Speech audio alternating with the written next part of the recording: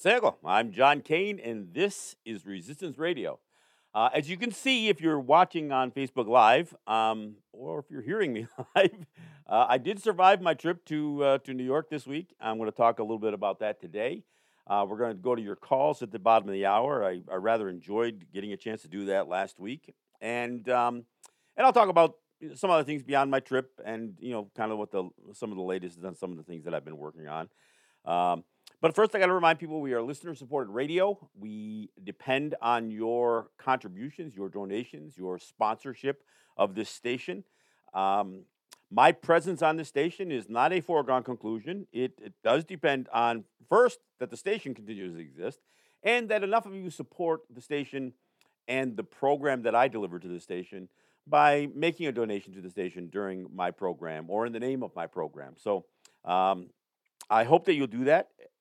If you are listening in New York, I hope that you'll go to the pledge line, which is 212-209-2950, or go online to give2wbai.org. If you're listening in Washington, D.C. on WPFW, I hope you'll go to their pledge line, which is 202-588-9739, or go online to wpfwdc.org/donate.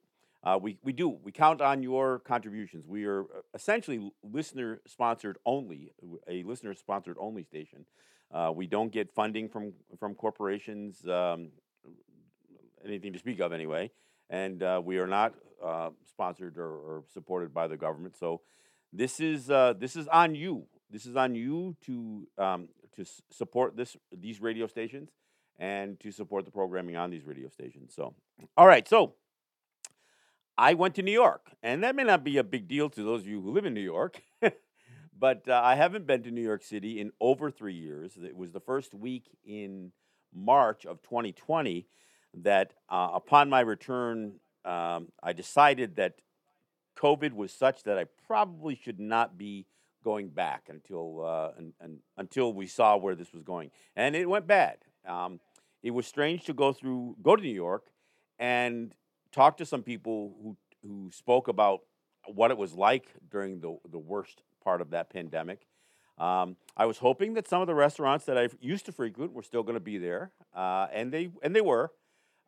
It didn't, nothing seems to diminish some of the building and some of the construction that happens in New York City. There were buildings that weren't there 3 years ago. So New York seems to have survived COVID and my absence, and I survived the trip.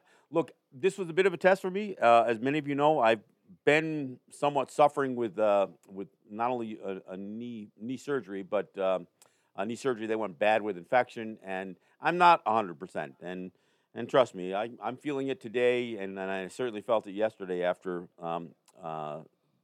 not just the stairs on the subway and all the walking, but yeah, it was a bit of a burden. But look, I was able to walk. I didn't lose my ability to walk, so everything went all right. As far as the book launch goes, and again, I'm talking about a book that I do have a piece in. I do have a small section in the book, and the book is called "The Mohawk Warrior Society: A Handbook on Sovereignty and Survival." It is a unique book in that, although it captures a lot of writings that many of our mentors, for many of us, our mentor Louis Hall, Gorunya Daje, had written so much during his lifetime, and it's a compilation of some of his writings, but it's also includes interviews with some of the people that I have worked with over the years, and it includes a piece that I wrote specifically about my understanding and my claim to being a warrior. So that's what the book is about.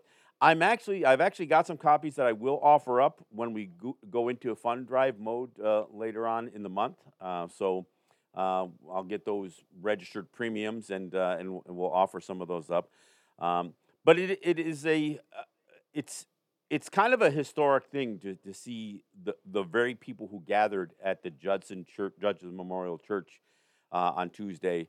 We were there for like 3 hours, and we kept the audience totally engaged. We had a pretty good turnout, I think. We had a significant turnout.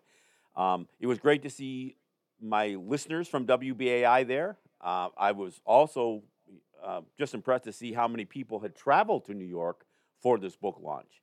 My friends from Cattaraugus, my buddy Matt Hill, my good friends Ross and Holly John, and I saw my good friend Jesse Spring and his wife Ruby with their kids that made the trip. So, look, we saw a pretty good attendance there. I know we sold quite a few books, and I was able to smuggle some out for premiums for our future, our upcoming fund drive. So. Look, we addressed a lot of issues, and we didn't just talk about the adversities that we have experienced in our lifetime. We talk about what our backgrounds were and how we got there, and how this book and the main subject of this book, Louis Hall, how he shaped our view and how much he encouraged us and empowered us to do the things that we've done. And look, we also tried to make sure that people understood that we have done some things in our lifetime that had never been done before. The thing about warrior societies, as they've been come to be known, is that this was not just an American Indian movement. This was a sovereignty movement. This was us reclaiming and reasserting after, frankly, generations have had their sovereignty infringed upon. So that's what we have done in my lifetime. And so the people who, most of them are somewhat older than me, but even some of the younger ones are coming up behind me, that's what our mission is. That's what we're trying to do. That's the reason I do this show. I do this show to try to educate people as to not just the adversities that we face, but the ones that we have the ones that we have faced and conquered. And and I've talked about the mascot issue, and I'll give a little bit of an update on some of that as well today. But there are so many things. We've had tax battles that we've won, or at least we've pushed back against taxing authorities. We have had land use and economic development. I've talked plenty about our fight with New York State over things like gaming revenue and that kind of stuff. And we don't always win these. Sometimes we have to take our lumps for quite a while before we see a change. But we are resilient and we are persistent. And for many of us, we never look at our current situation as the place that we're stuck. We always look to the future, and not only the future, what we are going to do in the future, but what we're hoping future generations will do. And the reason that this book was put out there was not just so we could recount our experiences, but so that younger people, native and non-native, can understand what the adversities were, how we addressed them, how we persevered, at least in many of the instances, and what opportunities there may be going ahead. I did a show, I don't know, a month or so ago, where I talked about not yielding to the path that is laid down before us by our very oppressors. Sometimes we have to take a different approach. Sometimes we do have to get 10,000 people standing up in Standing Rock. Sometimes we do have to take on the Canadian military, as in Gunasadage and Gunawage during the Oka crisis. Sometimes we pushed the Department of Education to issue a ban rather than the state legislature on schools using native mascots and making a mockery of our existence. So we have to come up with different strategies. Yes, we're always going to be offered the court. We're always going to be offered, you can sue, you can file an injunction, you can do this. But we know we're never going to have real success. I mean, we have some successes there. But the problem is we can't look at the outside court systems as the administrative remedy for the very oppression that we're experiencing from the ones who operate those courts. Because it isn't just politicians. It is judges. It is police, police departments. It is, elected officials. It's all of it. It's the institutions created with this deeply embedded racism in it. So that's what we're fighting. And to use those very institutions that have racism embedded in it, like the courts, is a bit of a fool's game. So sometimes we have to find and use different strategies for doing that. So and I've talked about much of that during my years here on WBAI and during my time here on WPFW. I was thrilled actually to go to New York because I haven't been in so long, and again, still recovering from my knee troubles. I was really excited to do this thing. I took the train, 8-hour train ride from Buffalo to New York City. Something that I used to do on a weekly basis back in the day. Um, it was great to see some of my listeners and some of the people who used to go to the events that I would host in New York, predominantly in Brooklyn at the at the Commons Cafe. Um, and I was encouraged. I met people who were encouraging me to return to doing those events. Some people who talked about helping me organize doing some of these events. Uh, I was offered by the folks who operate and manage the Judson Church that might be a venue that I could use in the future. So my plan is to go back and to come back. I realize that I'm probably not ready to do it on a regular basis, and I'm still in a healing process. But I could. I could come back at any time to do an event, and I'm hoping that I can begin a process of making the trip to Washington as well, because I'd love to host some events down there. Look, yeah, sometimes you got to get to the public, and I've said this many times. We need allies. We are a very small population, and we have a hard time affecting change. Now, it's not to say that we can't affect change even with a limited population. Again, I'm going to say I'm going to say it one more time. The ban against high schools using native mascots was not a big campaign. It did not have thousands of people involved. It was me going to my old high school and really generating enough support from my old hometown, the town that I went to school in, to get a few families to not only stand up to the very vocal crowd who wanted to keep calling themselves Cambridge Indians, but to take the fight beyond that school board and to the Department of Education. That's how this thing got fought. It wasn't a well-funded lobbying effort. We didn't have lawyers. I mean, even the families who filed the complaint with the New York State Department of Education, they didn't hire lawyers. It was a legal process, but they didn't hire lawyers. Now, lawyers did have to get involved once my old high school sued the education department. So Letitia James was put in a position to have to defend a high school that was, or a Department of Education that told the high school, you got to change your mascot. And of course, the high school spent tens of thousands of dollars, probably well in excess of $100,000 now, fighting to keep their race-based mascot.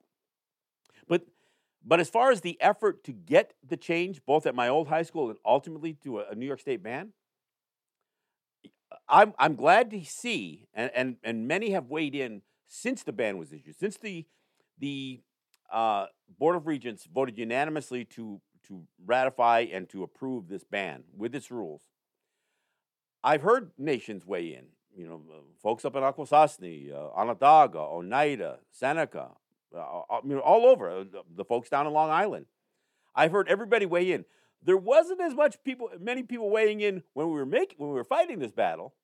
And look, and I know people have over the last several decades given their statements about native mascots. But in this specific fight with my old high school and ultimately pushing the New York State Education Department to take that ban not just to Cambridge but to the entire state, it was a bit of a lonely crowd there doing that. And look, and I'm not complaining, because it may have been in many ways more effective, because we weighed upon the conscience of educators, because that's what the Department of Education is. They're educators. They're not politicians. And the Board of Regents, they're educators. They're not politicians. I realize people say, well, they're non-elected political appointees and whatever.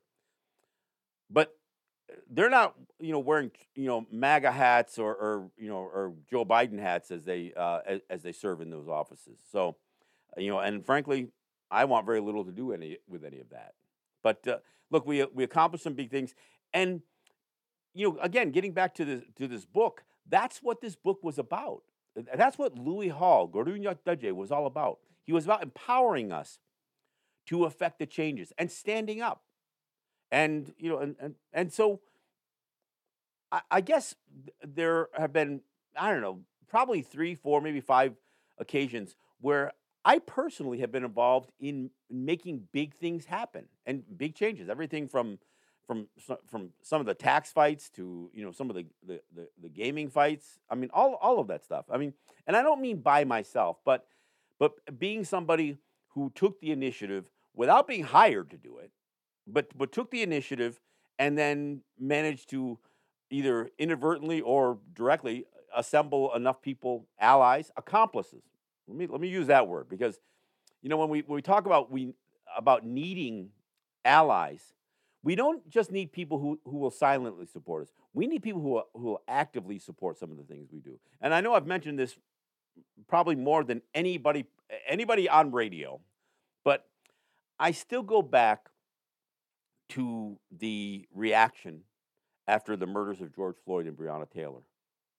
And I have to bring that up because when the Black Lives Matter movement really was at its most effective, and not just in terms of crowds, but in terms of the demands, we were the beneficiaries of some of that. We saw Columbus statues toppled right as they were toppling Confederate statues. We saw the Washington football team forced by financial interests responding to this social justice movement, forced them to drop their name.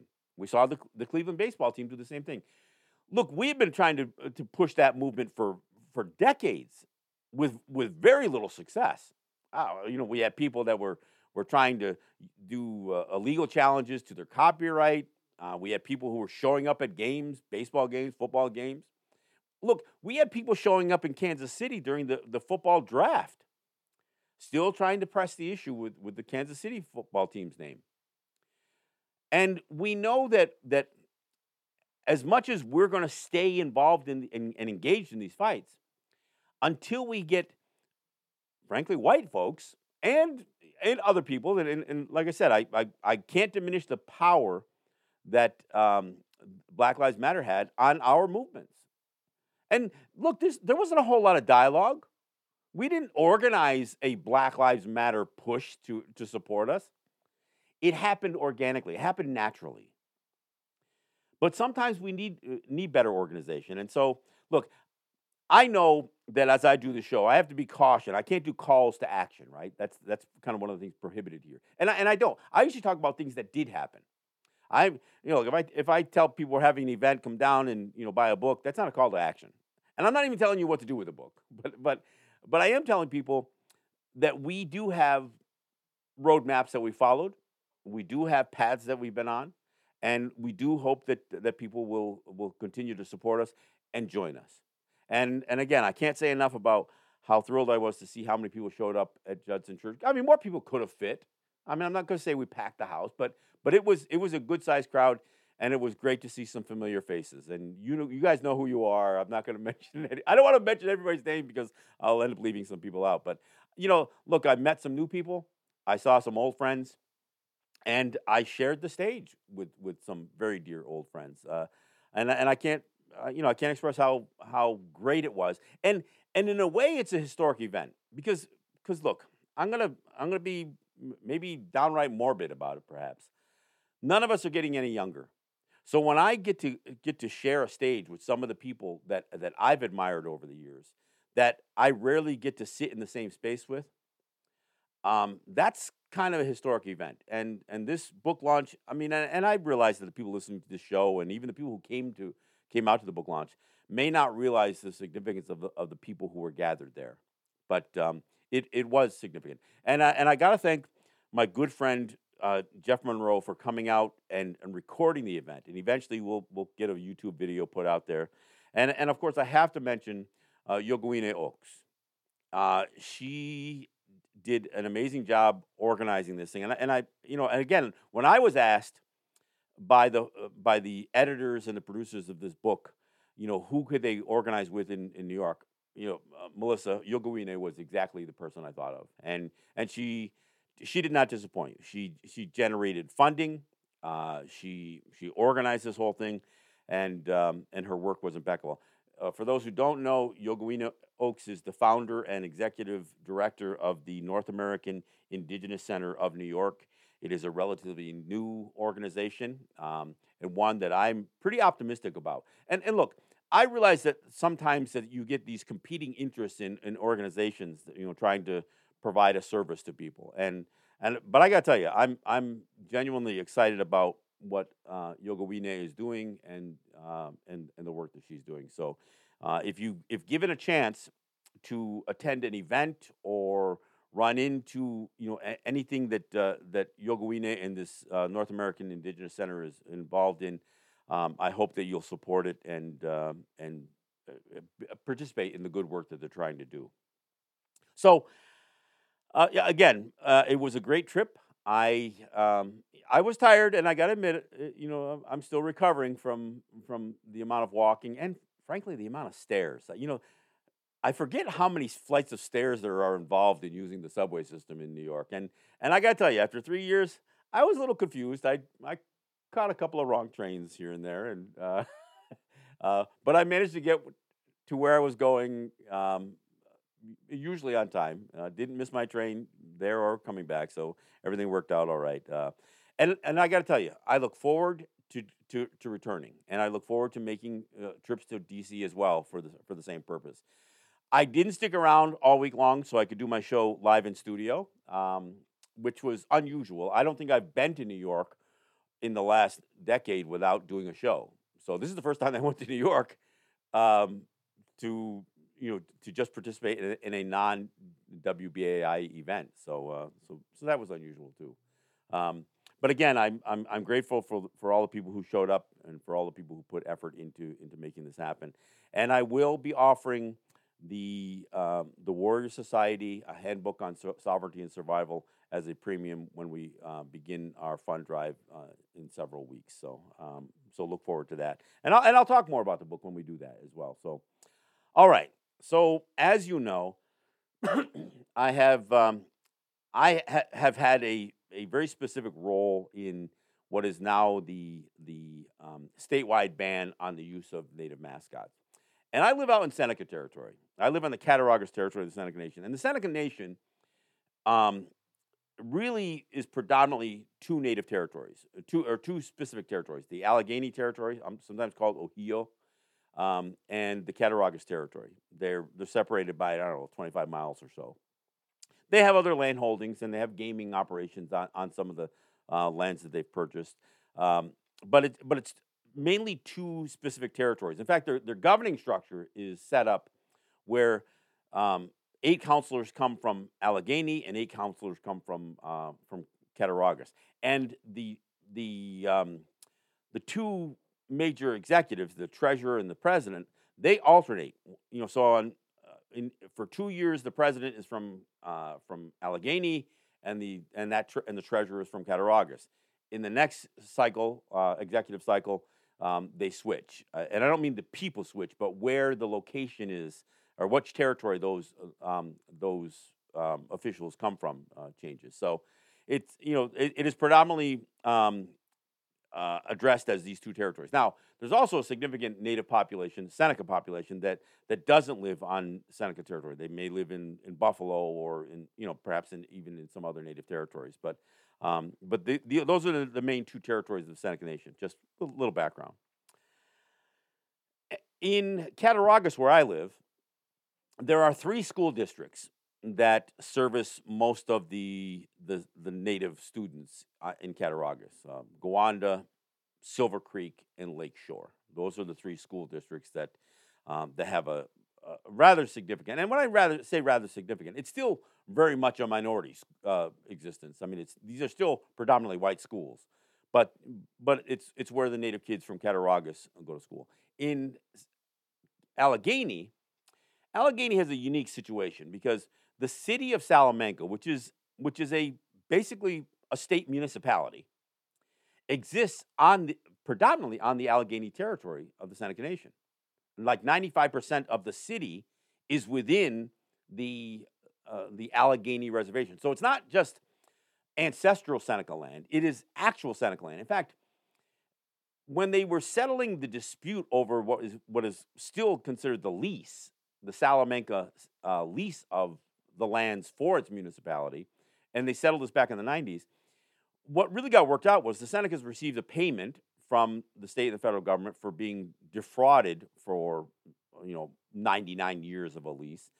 But also, everybody who lives there who's not native, who's not Seneca, has to pay not just a property tax, but they have to make a lease payment to the Seneca Nation. That didn't go over real well. I mean, there was a period of time back then that some of those folks said, well, if I don't own my property, if I don't really own this house, I'm going to burn it. And several did.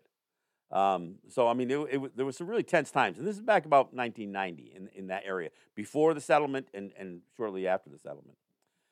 Now, Senecas, if they buy any property within what is considered the city, which isn't, look, there's still territory that's Allegheny territory that's not part of the city. But if anybody buys a property within the city, they can take it off the tax rolls. So obviously, that makes it difficult for the municipality in terms of their taxing system and their revenue system for the municipality. But it would make no sense for a Seneca to own land within the city of Salamanca and have to pay a municipal tax to to the city of Salamanca. So, but this is what has really kind of been the tensions that have existed over the years.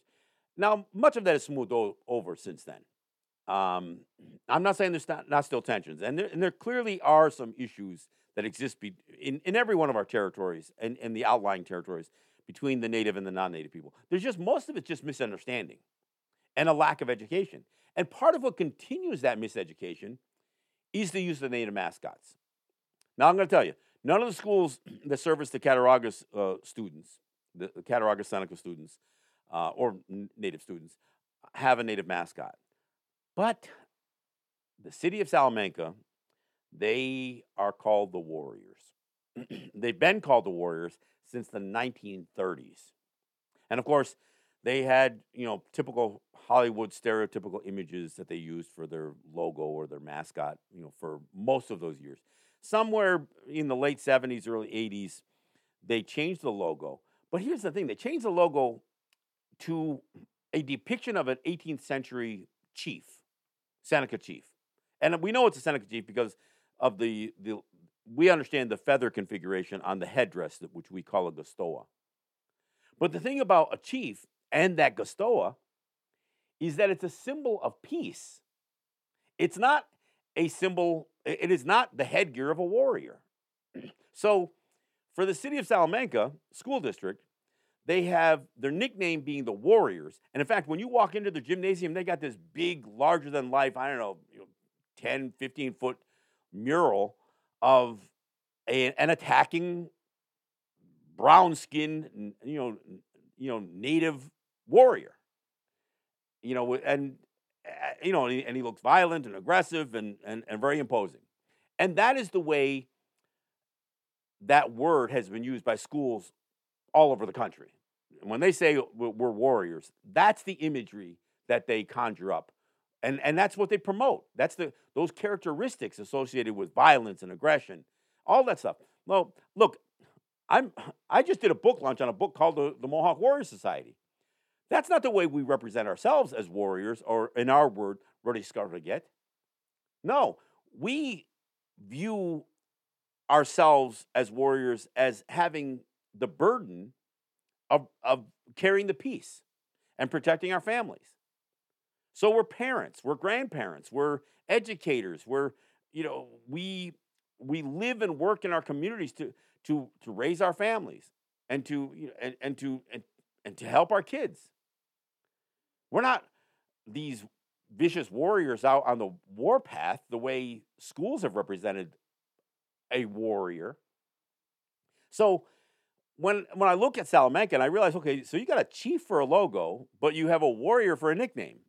Those things aren't even compatible. That gastoa, again, is the symbol of peace.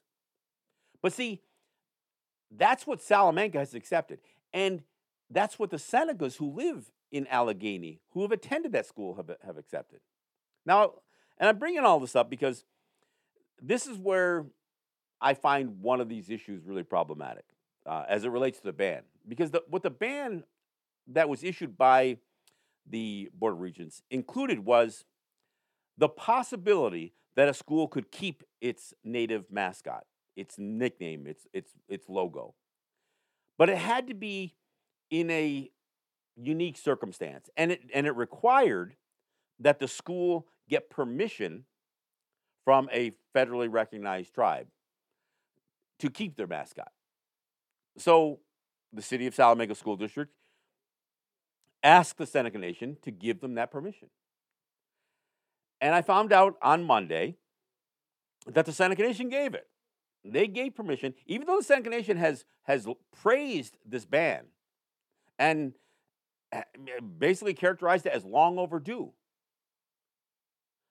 But they looked at Salamanca and the fact that it is unique because the school district is on Seneca land, not just ancestral land, but Seneca land, and a rather significant, and probably a more significant percentage of the student population in Salamanca than the other schools for Cattaraugus are native. You know, the school superintendent says 38% of the student body are native. I suspect it's probably lower than that because many of those kids are probably only self-describing themselves as native. They may not be a part of a nation. They may not be, Seneca or Mohawk or Onondaga or and just happening to live there. It's probably less than that. But even at 38%, it means that the vast majority of the school are non-native. But because a rather significant percentage of the student body are native, that also gave Salamanca a little bit different standing in asking for this permission. And of course, the Seneca Nation, in granting this permission, talked about the relationship that the nation has with the school district, and including programs and that kind of thing. But the problem is that the logo and the mascot are still representing like an 18th century image or view of who we are, and they seem to conflict a little bit. So what was never addressed in this permission slip from the Seneca Nation was how the location of the school and the number of students that go there who are native, how that negates the harm that has been clearly researched by the American Psychological Association, the New York Association of School Psychologists, many other psychological groups, and child development experts.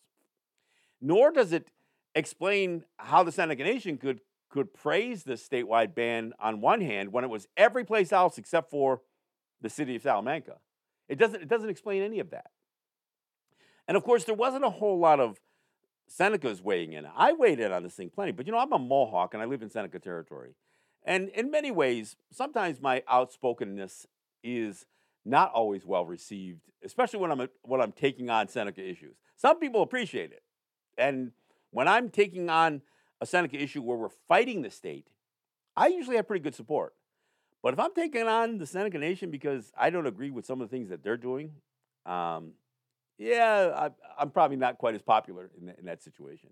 But I try to be consistent. I have heard some Senecas weighing in as of late. We had a situation, in fact, it was just last week, that some of our kids were playing lacrosse from Lakeshore High School, and that's where some of the students from Cattaraugus go. They were playing against a team, one of the Buffalo suburbs called Williamsville. And, there were Native people recording some of the game, both video and, of course, audio. And there were parents that were sitting, intermixed with parents from Williamsville.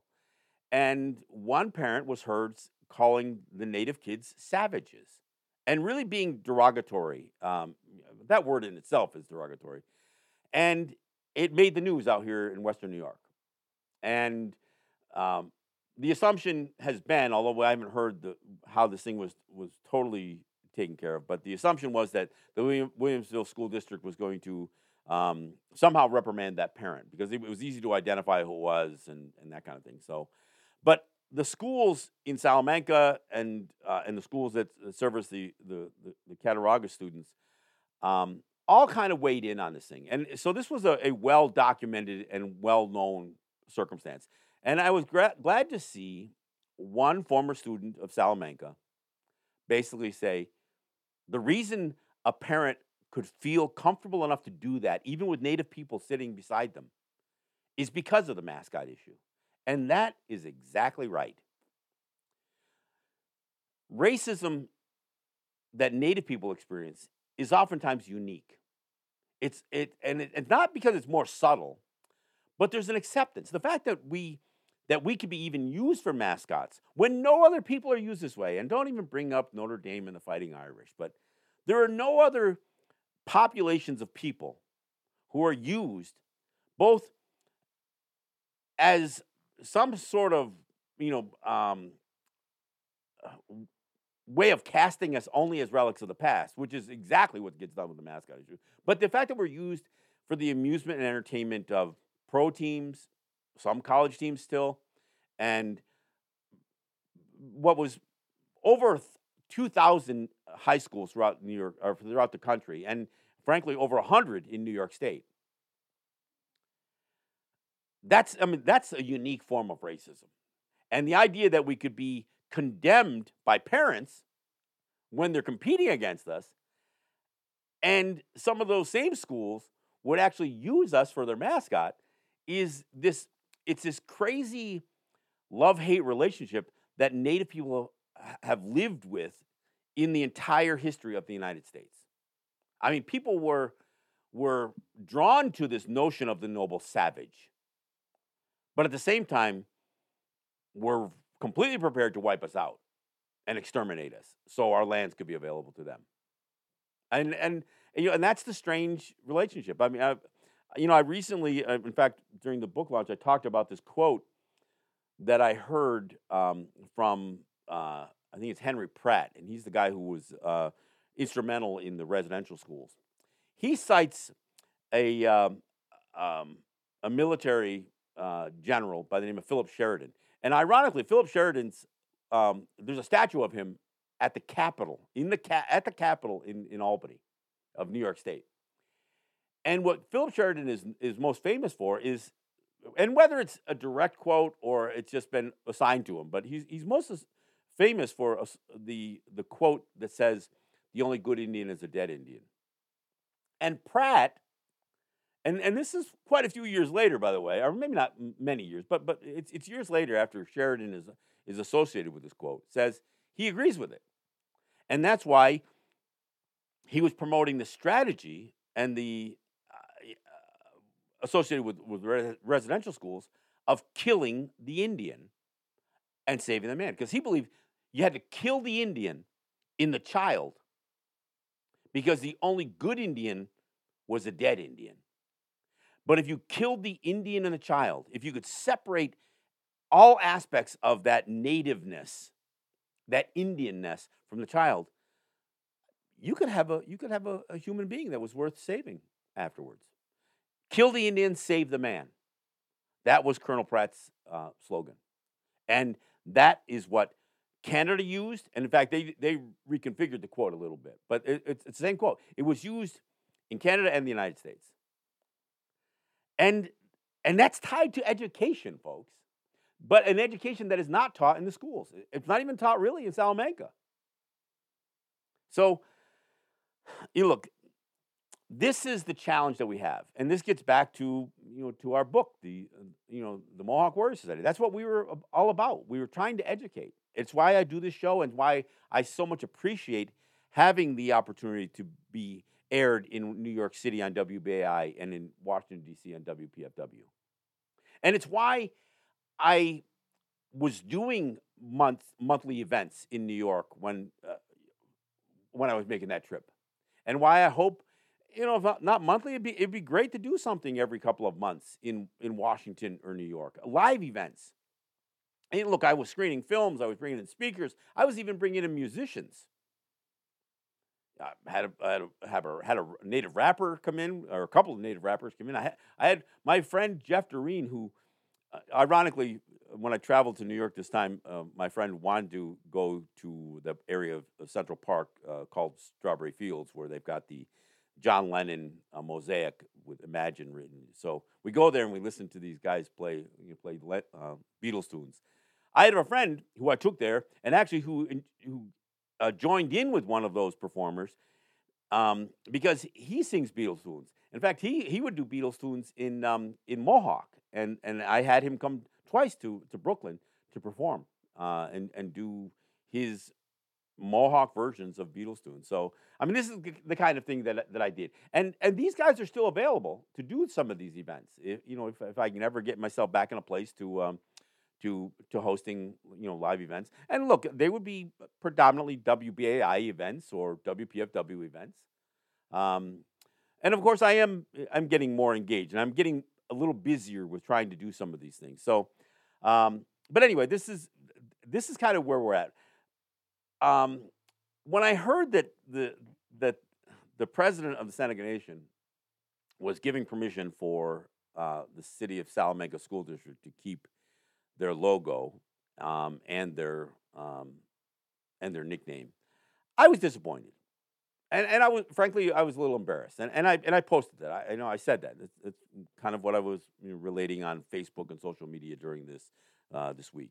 Even as I was getting excited to do this event on Tuesday night, this is kind of one of those things that was, a thorn in the side. One of the things I will say about the permission is that the President Armstrong said this permission could be revoked anytime. Now, if I'm a school district that has these logos all over my school and have to maintain the condition of these logos all over my school and this nickname, I got to think, do I really want to continue to ensure that those logos, stay in the condition that they are in? Do I want to keep doing uniforms with those names on it if I know that permission could disappear at any time? And as I'm starting to hear some more and more buzz about the problem with that logo and nickname, I don't know how long that permission will last from the Seneca Nation for the city of Salamanca School District. If I'm the superintendent of that school, I'm thinking that maybe I need to scale back the usages of that for that day that it does go away. And it might not be for a year. But who knows? Enough noise gets made over it. And look, and it's not going to be made by me. I've made my case for it. And I didn't generate a whole lot of buzz. But once I started hearing Senecas weighing in on it, now it's starting to have an effect. I understand the Seneca voice should carry more weight in Seneca territory. I'm just trying to provide information. But again, I played a significant role in getting this statewide ban. And to see the president of the Seneca Nation say, well, we're going to let one school keep it. We're going to let one continue to do it. And the St. Regis Mohawk Tribal Council has weighed in on the Messina School District. I don't know how that one's going to play out because it's a little bit of a different situation. And I'm not really at liberty to talk too much about it. But that one might not fly. And when that story starts to break, I'll talk a little bit more about it. As many of you know, I've told you that I am on the New York State Department of Education's Indigenous Mascot Advisory Council. So I do have an opportunity to see what schools are trying to do, frankly, almost in real time. And we meet regularly to talk about not only what the rules are, but how we're going to help with these rules and how we're going to help schools interpret these rules and offer advice on what they should and shouldn't do as it pertains to these rules. So I do have a role at the state level. It's not a job. I'm not employed by the state, but I do have a role at the state level when it comes to this mascot issue. Hey, look, I did want to take a few calls, and Reggie's probably wondering, didn't you say you want to take a few calls? Well, Reggie, I do want to take a few calls. I was just about to say that. And we've only got about 10 minutes left. So I'm hoping that perhaps somebody who came to the event, or as I was hoping last week, I almost wanted to hear from somebody who was kind of pro-mascot to maybe ask me, what's wrong with being honored with mascots? So you're going to continue on poking that bear, aren't you? I've got it, because I know, Reggie, you've read some of what's coming out of Long Island. I know you have. I know. But yet. But I also realize that some of those folks are probably more right-leaning and they don't listen to WBAI, perhaps. I don't know. Yeah. There's that, right? Yeah. Well, the one would assume safely. Yeah. All right. So I posted the number on my Facebook live stream, but let me give the number again. I better put my glasses on because I'll get this wrong. The number is 212-209-2877. That is correct. You know, that actually rolls off better than the pledge line. You know, because that's one of our old original numbers, isn't it? It is one of the it's one of the one of the older numbers. Yeah, so that's that we were 212-209-2877. That's the studio line. So if you want to call in and beat me up over mascots or or whatever you want to do, you know. Well, we already got a caller, so I guess be careful what you wish for. So, so caller, you're on the line with John Kane. Tell him who you are and where you're calling from. Arnold from Peekskill. Arnold, I remember Arnold from Peekskill. Yep. Yeah, I did. I had the book. I wasn't at the event, but I get it monthly. I get from PM Press. Awesome. So I know Ramsey, Cannon, and Steve. I can't think of his last name, but So I'm reading the book. I'm almost done with it. I get a lot of books from PM Press, and I highly recommend people becoming members of WBAI as well as PM Press. Well, and of course, I claim to be a contributor to the book. My section's only about 5 pages, but I wanted to explain because we know what high schools do with the word warrior, and we know what frankly, Hollywood and everybody else has done with it. But I wanted to give a real life explanation on the role that we, not just as men, but as people who are trying to take care of our families and our communities play. So that's why my piece is called "I Am a Warrior," and then I define it. So I don't know what your thoughts were on what I contributed, but I thought I kind of hit the mark. It was interesting, John. And of course the folks who were interviewed for the beginning of the book, guys like my friend Paul Delarone, Dagarundege, my friend Loran Thompson, Ganasaraga, and my dear friend Francis Boots, who is Arunya Dago. These guys have been the people that I've worked with, and they're older than me, and they've influenced me just like Louis Hall did.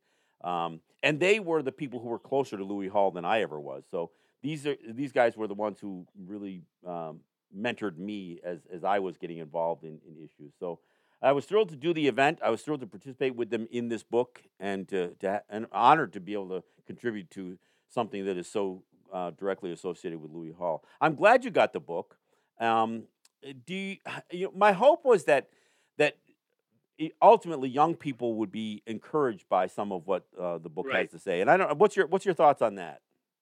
Well, I agree. I mean, I was on the train. I was reading the book, and there was this gentleman I was looking, and he was very fascinated by it. And I told him there was also at the time the uprising of Wounded Knee, as well as the uprising up in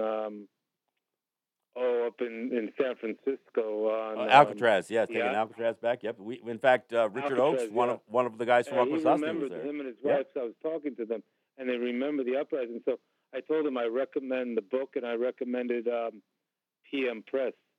Well, that's great. I appreciate you doing that, and I was able to secure a few books that I will offer up as a premium when we go into fund drive later in this month. I'm sorry you missed it, but I will say we did record this, and it's going to take a while for us to edit and get it up. But for those who were not able to attend the book launch, you will have an opportunity to view it probably on YouTube or wherever once we get the video worked on. So I mean you'll get a chance to hear. I mean, one of the most fascinating things is hearing the voices of those guys who speak the language, and understanding how clear and articulate the language is, and almost how specific and bold the language sounds. I mean, oftentimes when you hear somebody speaking another language, it's you may not hear it as directly as you're going to hear it from these guys, and these guys have been they're the ones that I turn to when I'm looking for an explanation that comes from our history or our language. So, thrilled to have been a part of this event and been a part of the panel with these guys. So, Arnold, I want to thank you. I think okay. Hope to talk to you. Hope to see you soon. All right, I hope so too. I will be returning to New York. The best. Thank you.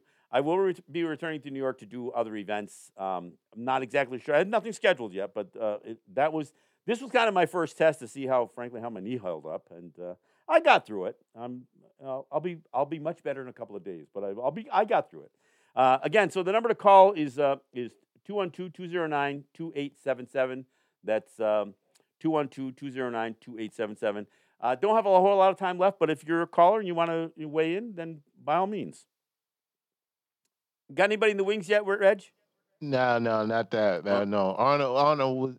Arnold's old school, so he has the station on speed dial. So, well, I appreciate it. I realized that I made the promise, and then I waited till so far into the show to do it. So I'm glad that Arnold hung with us. And and look, Lonnie Harrington was there, and we all know Lonnie. Lonnie's one of my he's one of my dedicated listeners. A great musician. Got a single that's getting some airtime right now. So it was great to see Lonnie, and look, so many others. Mitchell was there. I mean, I saw people I hadn't seen in a while, so it was great. And look, this is something that I was really committed to doing when I was making the trip to New York every week, and I'm hoping that I can, either generate not just the resources but the connections, so it's easier for me to go to New York and have a place to stay and that kind of stuff. I used to have this great place to stay right there near Penn Station in Chelsea, but that building got sold, and and now I think it's luxury apartments or something now. So great. So I've got to make a new connection if I'm gonna try to come to New York on a fairly regular basis. I doubt I'll be doing it weekly, but I wouldn't mind doing it once a month or once every couple of months. Do a show in studio in our WBI studio or our WPFW studio, and then try to work that in with doing an event in either one of the locations as well. That's my plan. I don't have it really that defined yet, but it's always what I wanted to get back to. When I stopped going to New York 3 years ago, I had no idea that I wouldn't be going back for another 3 years. I mean, this was a bit of an adventure just for me to get back to going to New York. So I'm thrilled to have done it. And like I said, it's a bit of a test for what I hope to do both in New York and Washington, D.C. In the future. So I want to again thank Arnold for purchasing the book. PM Press is the direct link to the publisher of the book, and of course you can use some of the other clearinghouses for books. Some we are more fans of than others. I won't mention any by name, but